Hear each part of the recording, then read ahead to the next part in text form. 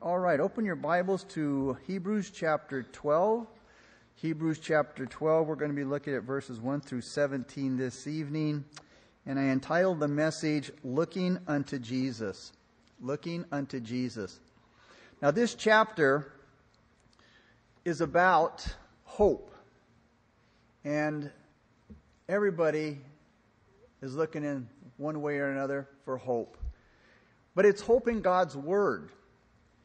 And hope is not something that's vague. Hope is not wishful thinking. It's not positive thinking. It's not mind over matter. It's not crossing your fingers and hoping that everything's going to work out. Hope is a fundamental to the Christian. It's a basic. It's powerful and it's real. And here now in this chapter tonight, and what we're going to look at, God speaks to His children. Now, how do we know that they're His children? Well, because He chastens them. And He tells them about their wonderful future. Because He wants them to patiently endure the trials and the testings that they're going to go through. God is going to set up His kingdom. So in the middle of all of the chaos in their life, this wonderful hope is their promise for complete victory for the moment. And we keep marching on through this wilderness journey until one day all of God's promises are fulfilled. You know, when they're made known to us.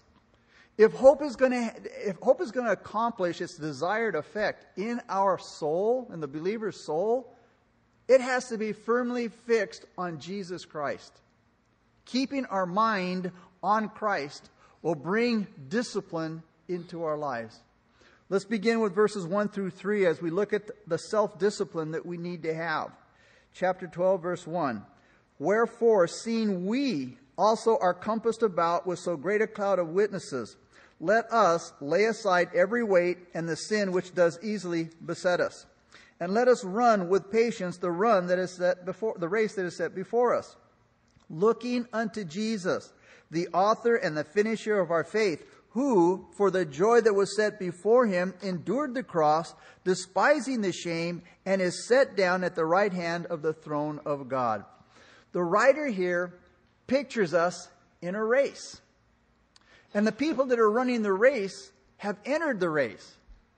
But they hadn't started running yet. This was the position of many of the Hebrew Christians, these new converts. They had come to Christ, and they were in the starting blocks, but nobody had started to move out yet. Because when they saw the cost, when they saw how long the race was, when they saw that it was an uphill climb, when they saw the hurdles that were set up all along the course, they were about to drop out. So the writer draws their attention to three important things in these first three verses. The first thing he draws them to is the great cloud of witnesses.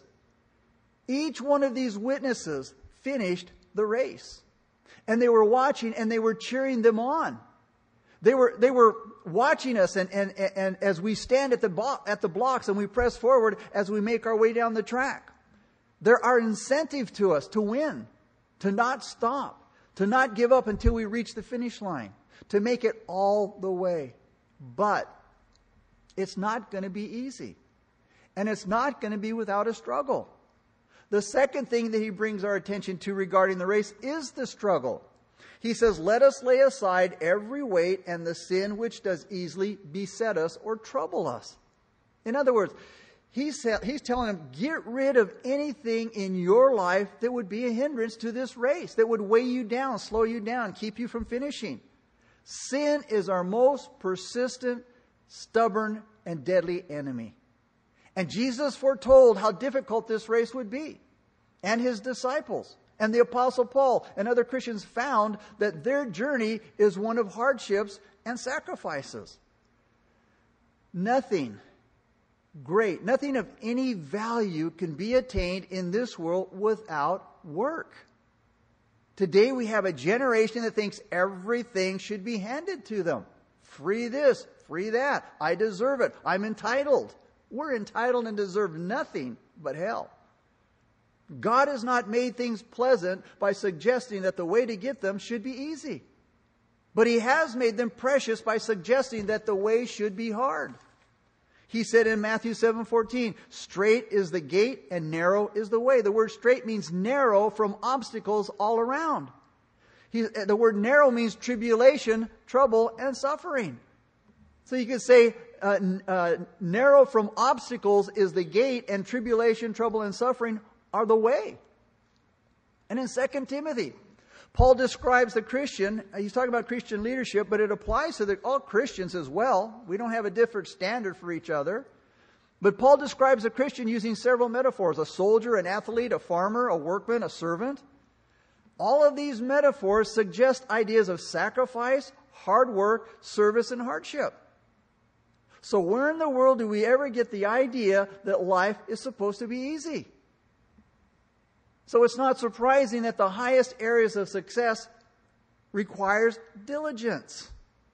It's required for building godly Christian character. Peter said, give diligence to make your calling and election sure. Paul said, work out your own salvation. Work out means to do work fully to the finish. You see, sin wants to rob us of every good thing that God has planned for us. Sin brings death. Sin is very subtle, and it tiptoes into our lives when and where we least expect it. And sin makes itself so attractive that we are lulled into thinking, what harm can it do? Sin quietly and persistently entangles our lives. And it makes itself so attractive, again, that we're lulled into thinking it's not going to hurt anything. We'll never be able to run the race that God has laid out for us as long as we're caught up in sin. And the only way that we can get out from under sin's hold is if we recognize it for what it is, and we can't blame ourselves or others. We can't let pride keep us from admitting the sin that's in our lives. Sin can blind our vision. It can cloud our judgment so that we don't see it. And it doesn't always grab our attention the way it should. Instead, it subtly robs us of the spiritual power and victory that belongs to us. But here's the good news, church. God's grace can free us from any sin at any time, anywhere, because where sin abounded, grace did much more abound. Now, has sin robbed you today of your joy? Has it stopped you from being the best husband, the best wife, son, daughter, or friend that you could be? Is sin keeping you from growing in the Lord? Is it keeping you from being used by God? And if you're tangled up in sin, God can set you free now. And it doesn't matter how terribly entangled you might be right now in sin. Even good things can become weights that hold us back in this race. Things like the love of our homes, our family, our work, ministry, comfort, pleasure, sports, free time. Now, these things are not bad things. Don't get me wrong. These are good things that can become weights that hold us back in the race. And Jesus warned His disciples to watch their hearts carefully so that no other relation prevails above our love to God and take away our duty to Him. Jesus said in Matthew 10:37 and 38, he who loves father or mother more than me is not worthy of me. And he who loves son or daughter more than me is not worthy of me. And he who does not take his cross and follow me is not worthy of me. In other words, Christ should be our most important relationship. And if it is, every other relationship below it is going to be okay. The third thing that the writer brings to our attention about the race is that once the race is started, you can't be impatient. Notice what he says in verse 1 again. Let us run with what? Patience. And I think that's something, I know for myself, that sorely lacks in the church today. The emphasis here now is on the word patience, but it's connected to the phrase looking unto Jesus. They go together. We are to run the race, but the plan for winning is looking unto Jesus. He is our incentive to win. The word looking means to look away from everything else, looking at that which fills the heart. Does Jesus fill your heart? Now we're going to run. But it's not because of the prize at the end of the race. And it's not because many other saints have run the race before us and have been crowned. But because the vision of Jesus Christ thrills our soul. Looking unto Jesus has been the absolute example of the patience that the writer is talking about. And the Greek word translated patience has a fuller meaning of patient endurance, which connects with it the subject in the chapters before. The writer spoke about patience many times before getting to chapter 12. He said in chapter 10, for you have need of patient endurance. In chapter 11, it's all about the patient enduring of faith. Then starting in chapter 12 here, it says, let us run with patient endurance. And then in verse 2, it says, who for the joy that was set before him endured the cross. And then verse 3, consider him that endured such contradiction of sinners. And then in verse 7, if you endure chastening, God deals with you as with sons. So you see, this section of the letter is all about patient enduring. And our passage here urges us to run the race looking unto Jesus. It's telling us that this is the best remedy for discouragement. Looking unto Jesus should be our fixed mindset, especially in the days that we're living in. And I believe with all my heart that we are living in the end times, with seduction and sin that abounds like never before. Nuclear war at our door. We're seeing what's going on with North Korea. Politics and politicians at their worst. Integrity and immorality at its lowest. Life has never been so fast, so confusing, or complicated. And I believe also we're in the century of apostasy of Christianity from the evangelistic faith, evangelical faith. With the liberal teaching, the liberal preaching, the moral breakdown, the evil being called good and good evil, teenage pregnancies, unwed pregnancies, drugs, alcohol, and violence higher than ever before, increased divorce. I could keep going. But I'm sure you know what I'm talking about. And with all of this and more, it seems like overwhelming odds against evangelical Christianity. And with the temptations to compromise, and with all of the discouragements to those who want to stand up and live for Jesus Christ, it's easy to turn our eyes away from Jesus to all of the discouraging things around us and become a victim instead of the victor. But again, looking unto Jesus are the words for tonight. That should be our rally cry. The full source of the Greek word of again, looking unto Jesus is looking off to Jesus. And doing that by making an intelligent determination that we must look off to Jesus, who is the perfect example of patient endurance, who is now sitting at the right hand of the Father. And our Lord foretold us in Matthew 24:12 and 13, because iniquity shall abound, the love of many shall grow cold, but he that shall endure to the end shall be saved. He that shall endure to the end shall be saved. Now remember, enduring isn't the means of salvation. It's evidence that you are saved. And the best secret of enduring is looking unto Jesus. Why? Because this race that we are being called to run, it's not a 50-yard dash.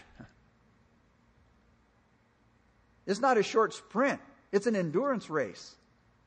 And the course that God has set for us, notice that it says the race that He has set before us. The word set means appointed or destined. It's long, it's winding, it has a lot of hurdles to discourage and disappoint. But God has set that course for us. Remember, we weren't forced to get into this race. We weren't tricked into getting into this race. It's set before us. But even before we start, we're given some idea about what lies ahead. And the words "let us" emphasizes that it's a voluntary race. Now, God urges everyone to enter. But he never forces or intimidates anybody to get in. And remember, the crown does not go to the good starters. The crown is for those who finish. In this section, we are filled with thoughts about him. It says here that he's the author and the finisher, which means perfecter of our faith. Jesus has already been down this course. The word says he goes before and he goes behind. He knows how it should be run. The word author means a chief leader, which suggests that he's going to stay a step or two ahead of us all the way so that he can show us where the obstacles are and guide us each step. Psalm 37:23 says the steps of a good man are ordered by the Lord. We're also filled with thoughts of his position. In verse 3 it says, who for the joy that was set before him, notice Christ's course was set before him, which was the cross. He endured the cross, despising the shame. No runner has ever had such a terrible experience as Jesus Christ did. And yet, he kept looking ahead. He kept pressing on with his heart, fixed on the coming joy after the cross. In verse 2, we're filled with thoughts of Christ's position. He's set down at the right hand of the throne of God. He is sitting there crowned in heaven, smiling down on those who for his name's sake would enter the race and follow his lead. So you see, the writer here is making his case for the Hebrews to move forward in their faith for Christ. And to not let this race, the cost, the length, and the endurance, not let it, stop them from joining the race and moving forward in Christ. And then he gives the biggest reason for getting into the race. It's not just the wonderful picture that we have of Christ, but he says in verse 3, we're to consider him. Look at verse 3 again. For consider him, notice, who endured such contradiction of sinners against himself, lest you be wearied and faint in your minds. Well, so he's saying here that look at all that Jesus went through. Look at what he endured. Look what our Lord endured. Think about all the hostility that he endured from sinful people. And when you consider him and all that he went through, and yet he completed his mission, which was the cross, then you won't become weary and give up. Think about what Jesus went through and he became victorious. That means we can be victorious. Consider everything and everyone that was against Jesus, and yet he won. The things against us are lightweight compared to the opposition that Jesus faced. We can win this race too. So we're to consider him. We're to consider him so we won't get weary and give up. We're to consider him, and that will keep us from relaxing and from discouragement. He's the stimulant to stir us up. And when we're tempted to give in, we need to remember he's watching and he's cheering me on. And what a difference that makes when you're in a serious contest and there's a loved one that's watching to see us win. Remember as a child, if you played sports and your mom and dad said they're going to come to your game? I mean, I remember playing Little League. I was always looking in the stands for my parents to cheer me on. And that stirred me up. Well, Jesus is watching and he's smiling down and he's cheering us on. The next thing that we learn is the need now for chasing as a spiritual discipline in life. Because you see, if we're going to win the race and we're going to fulfill the hope that we have in Christ, God has to put pressure on us in certain areas of our lives to help us get those weights off and the sins that trouble us. Look at verse 4 now. You have not yet resisted unto blood, striving against sin. The writer is saying none of you have had to endure what Jesus did. None of you have given your life for the gospel. Verse 5 and 6. And you have forgotten the exhortation which speaks to you as to children. My son, despise not thou the chastening of the Lord, nor faint when you are rebuked of him. For whom the Lord loves, he chastens and scourges every son whom he receives. Now, He says here, as a matter of fact, you have forgotten the encouraging words God spoke to you as his children. And he's quoting from Proverbs 3:11 and 12. This was something that his readers knew, but they forgot. This is one of the sad things that happens when God's word becomes routine to us. Verses 5 and 6 are an exhortation that literally means encouragement. And he says, you guys have forgotten this exhortation. They had forgotten it because they forgot the word of God. They lost their encouragement. They were ready to give up because, again, they had forgotten the word of God.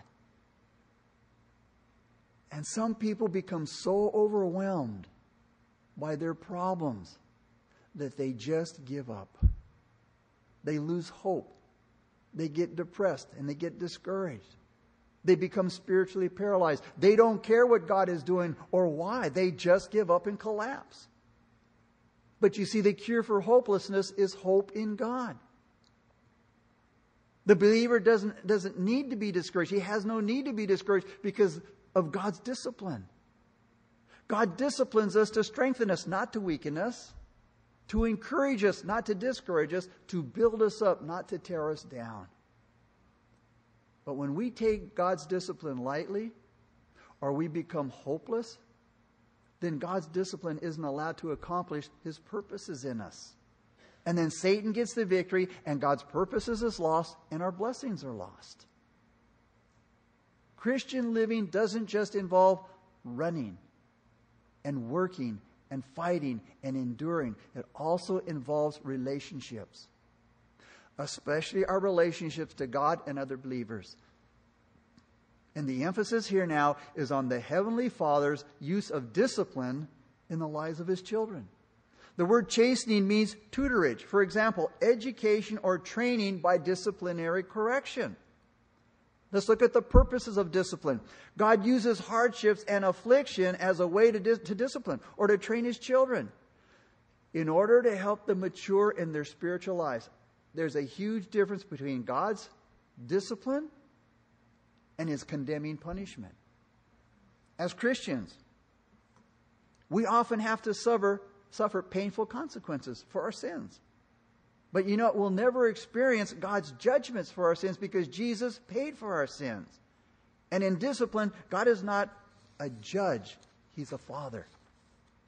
And then when it comes to punishment, we experience some of God's discipline as a direct result of our sins. But the punishment is meant to be corrective, not judgmental. It's punishment, but not the kind of punishment that believers receive. Now, as parents, why do we discipline our children? Basically because we love them. And what is it we want to get? The result? We want to correct their behavior. It's the same with God. His purpose is to draw us deeper into the fellowship of the family of God. And sometimes God disciplines in order to keep us from sinning. Just like we put restrictions and boundaries around our children to protect them from getting hurt, God does the same thing with us. When we step out of those boundaries, we're going to pay the consequences. God also puts restrictions around his children to protect them. And what seems like a terrible inconvenience or hardship to us, it just might be God's loving hand protecting us. You might be sick. You might not be doing well in business. You might have other problems. And it might be God's way of keeping you from something worse. And if God's children would accept God's effort, that is what he's doing to keep us from sinning more willingly and thankfully, he wouldn't have to use his corrective discipline as much as he does. Then in instruction, besides punishing and preventing, God disciplines us to instruct us for better service and for better living. We learn from it if we listen to what he's saying through it. First of all, discipline can help us to know God's powerful sufficiency better. But unfortunately, there's times when God can get our attention better through affliction than through blessing. Many times we have to learn the hard way. When things are going well, it has a way of making us feel satisfied. I'm doing good. Everything is fine. I'm doing okay without God. It's the problems that also often draw us to God and then shows us how much we really need Him. The thing is, we need Him all the time. We need Him when things are going well as when things are going bad. But so many times we don't feel that we need Him until something goes wrong and we feel helpless.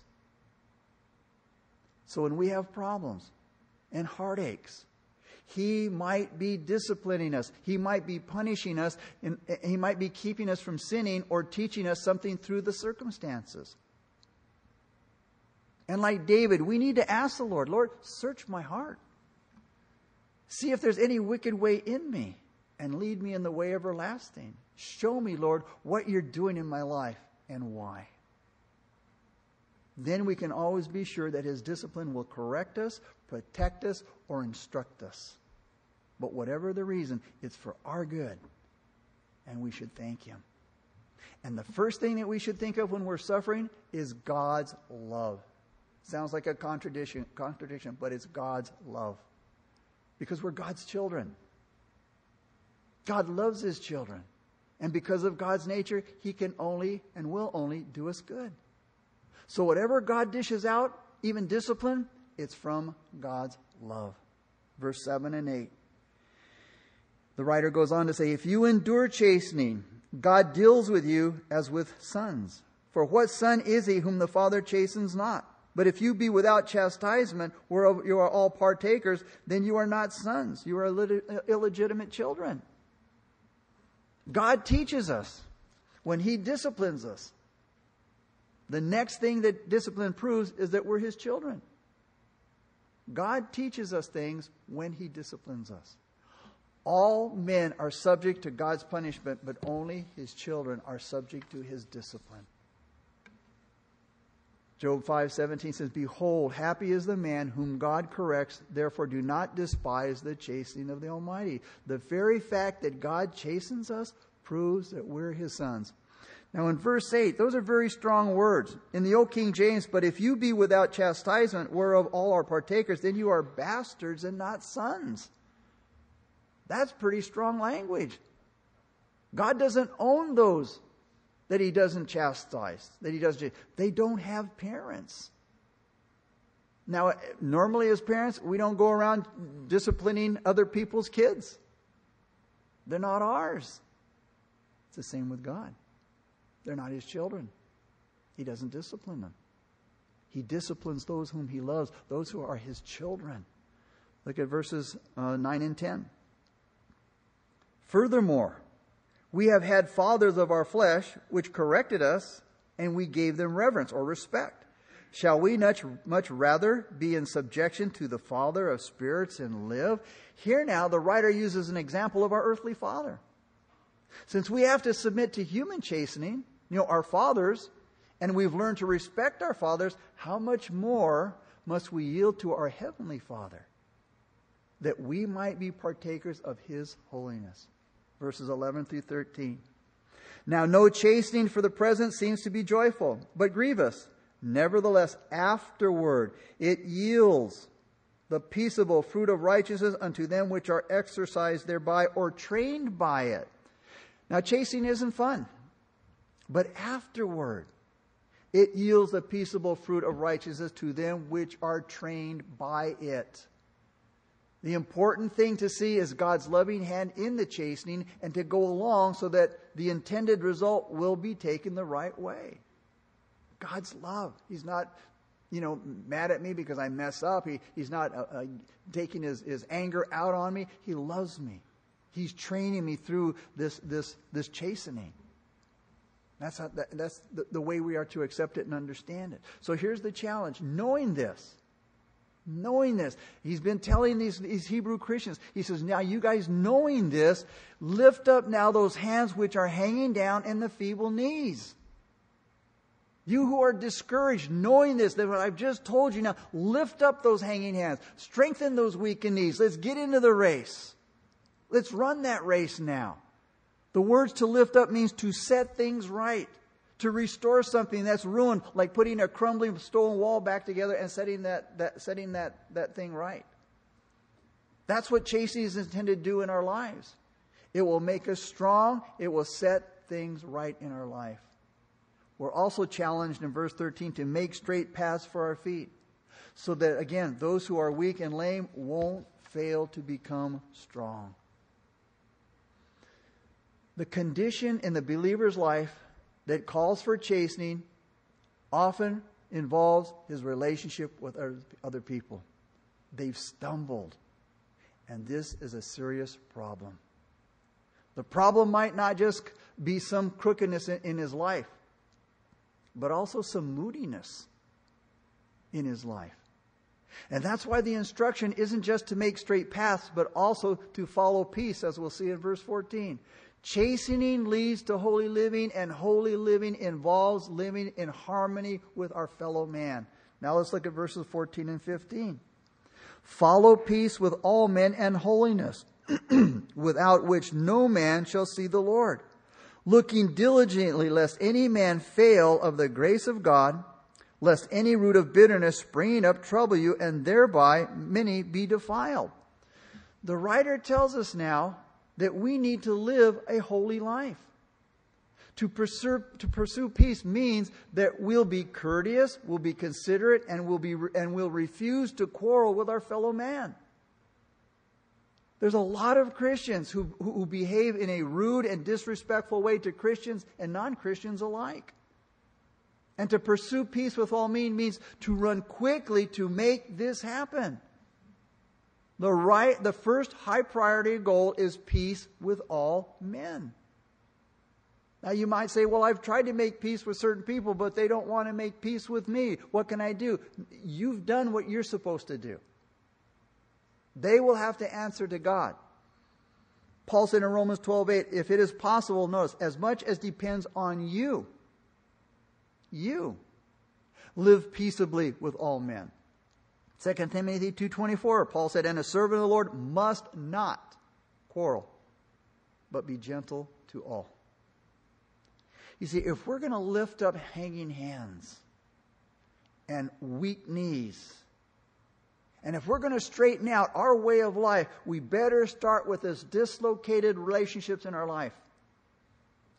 And holiness, he said, without which no one will see the Lord. Getting right with men is part of becoming holy. Jesus was always courteous. He was always gracious, thoughtful of other people, and tactful, even though he was firm and uncompromising in his attitude towards sin. True holiness in life involves more than living in harmony with other people. It will involve living in holiness before God. This is why the writer says that without this holiness, no man will see the Lord. So pursuing holiness, that is sanctification, is a proof that we are sanctified. Verse 15. Again, looking diligently, lest any man fail of the grace of God, lest any root of bitterness springing up trouble you, and thereby many be defiled. Looking diligently means looking out for each other. It means we're to watch out for each other. We're to help each other grow in holiness. We're to help each other grow in Christ's likeness. And many times, unfortunately, we stumble our brother and our sister many times. We're also to look out for those in and around us, especially in the church. Those who might not be believers. Not to judge them, but to be sensitive toward them. To look for chances to tell them about Jesus so that no one falls short of the grace of God. Now, this is the writer's fifth warning in Hebrews. In verses 14 through 29, against rejecting God's Son. Now, there are many in the church who are like Israel. They left Egypt, which is a type of the world, but they fell short of the promised land. For a while, they made a heartfelt profession. And yet, they came short of the grace of God. Received the grace of God at the start in vain, never truly becoming possessed of it and by it. It was like the Galatians. Oh, they were all zealous for religion and forms of religion, which Paul said in Galatians 5:4, you have fallen from grace. The word fall, you have fallen means to lose or drop away. But the important thing to understand here, what Paul said, that you can't fall from a place you're not in. They fell out of grace. And again, the important thing to understand here is that this loss was due to the fact that they abandoned God's grace and not because God had taken it away. In closing, the writer mentions 3 things that cause and is a sign of this failing to receive the grace of God. In the second part of verse 15, he says a root of bitterness. A root of bitterness can cause those to fail receiving the grace of God. This root of bitterness may refer to a person who by wrong behavior or doctrine causes trouble and leads others astray. Being led astray by carnal reasoning more than by the Word of God or His Spirit. Giving in to sin. Any of these things may be the root of bitterness. And a person in the root of bitterness has a corruptive influence. They are a serious infection to the body. He stays in or near the fellowship of the church, and he spreads his wickedness, his doubt, and his general corruption. The second thing that keeps a person from, failing from receiving the grace of God, in verse 16, is being a fornicator. Look at verse 16 and 17. Lest there be any fornicator or profane person as Esau, for who one morsel of food sold his birthright. For you know how that afterward, when he would have inherited the blessing, he was rejected, for he found no place of repentance, though he sought it carefully with tears. Second thing is a fornicator. Now, morally, he was a fornicator. He wasn't physically a fornicator, but spiritually. There's the danger of turning from God to the things of the flesh. And it could be most anything of the flesh. Then a profane person. Esau was a profane person. This was a third thing. The word profane means a common person, one who lives for the world and not God. A profane person is a common person who lives for the world and not God. Esau despised his birthright and he sold it to Jacob. And Esau missed the blessing because he gave it to Jacob. Now, some people think that Esau or they think that a profane person is blasphemous. They think a profane person is filthy, but Esau was a pretty good guy. He was a good hunter. He was a nice guy. He was a man who loved his father. He would have made a good neighbor. But the thing was, he wasn't interested in the things of God. And later on, Esau tried to get the blessing back. He tried to get Isaac to change his mind, but it was too late. And here's the thing, even Esau's tears couldn't help him get it back. He wanted God's blessings, but he didn't want God. And I think of those people on that day, they stand before God. They heard the word of God. They were offered the blessings of God, the salvation of God, the love of God. And they didn't want it. And they stood before God as Esau stood before Isaac and cried, I want the blessing, but it will be too late. Those alligator tears before God will be meaningless. Because you had your opportunity while you were here. But you didn't want it. And as Esau cried, it was too late to get the blessing back. He wanted the blessings, but he didn't want God. Esau was the loser forever because he had valued spiritual realities so lightly. He threw them away for a quick moment of physical comfort. The principle applies to us today. The believer who throws away the wonderful opportunities in order to indulge in some fleshly desire will pay for it in the end. So the writer presses his point again. God has a strict command. Believers must follow after holiness. They must not draw back from Christ, because if they do, and they settle for something less, and they trade spiritual things for earthly things like Esau did, they will definitely be sorry. And Esau is a warning to us not to live for lesser things. So the sins that will cause us to fail to receive the grace of God are the root of bitterness against others, sexual as well as spiritual immorality, and living for the world in the flesh. This is why we must always be looking unto Jesus. Like that horse with blinders, just looking straight on. There's Jesus at the finish line. And I don't take my eyes off of him until I get there. Because there are so many things in this world to distract us. But we need to run the race with our eyes fixed on Jesus, to keep us from getting discouraged, and so that we can become the victors, the winners in this race. Let's pray.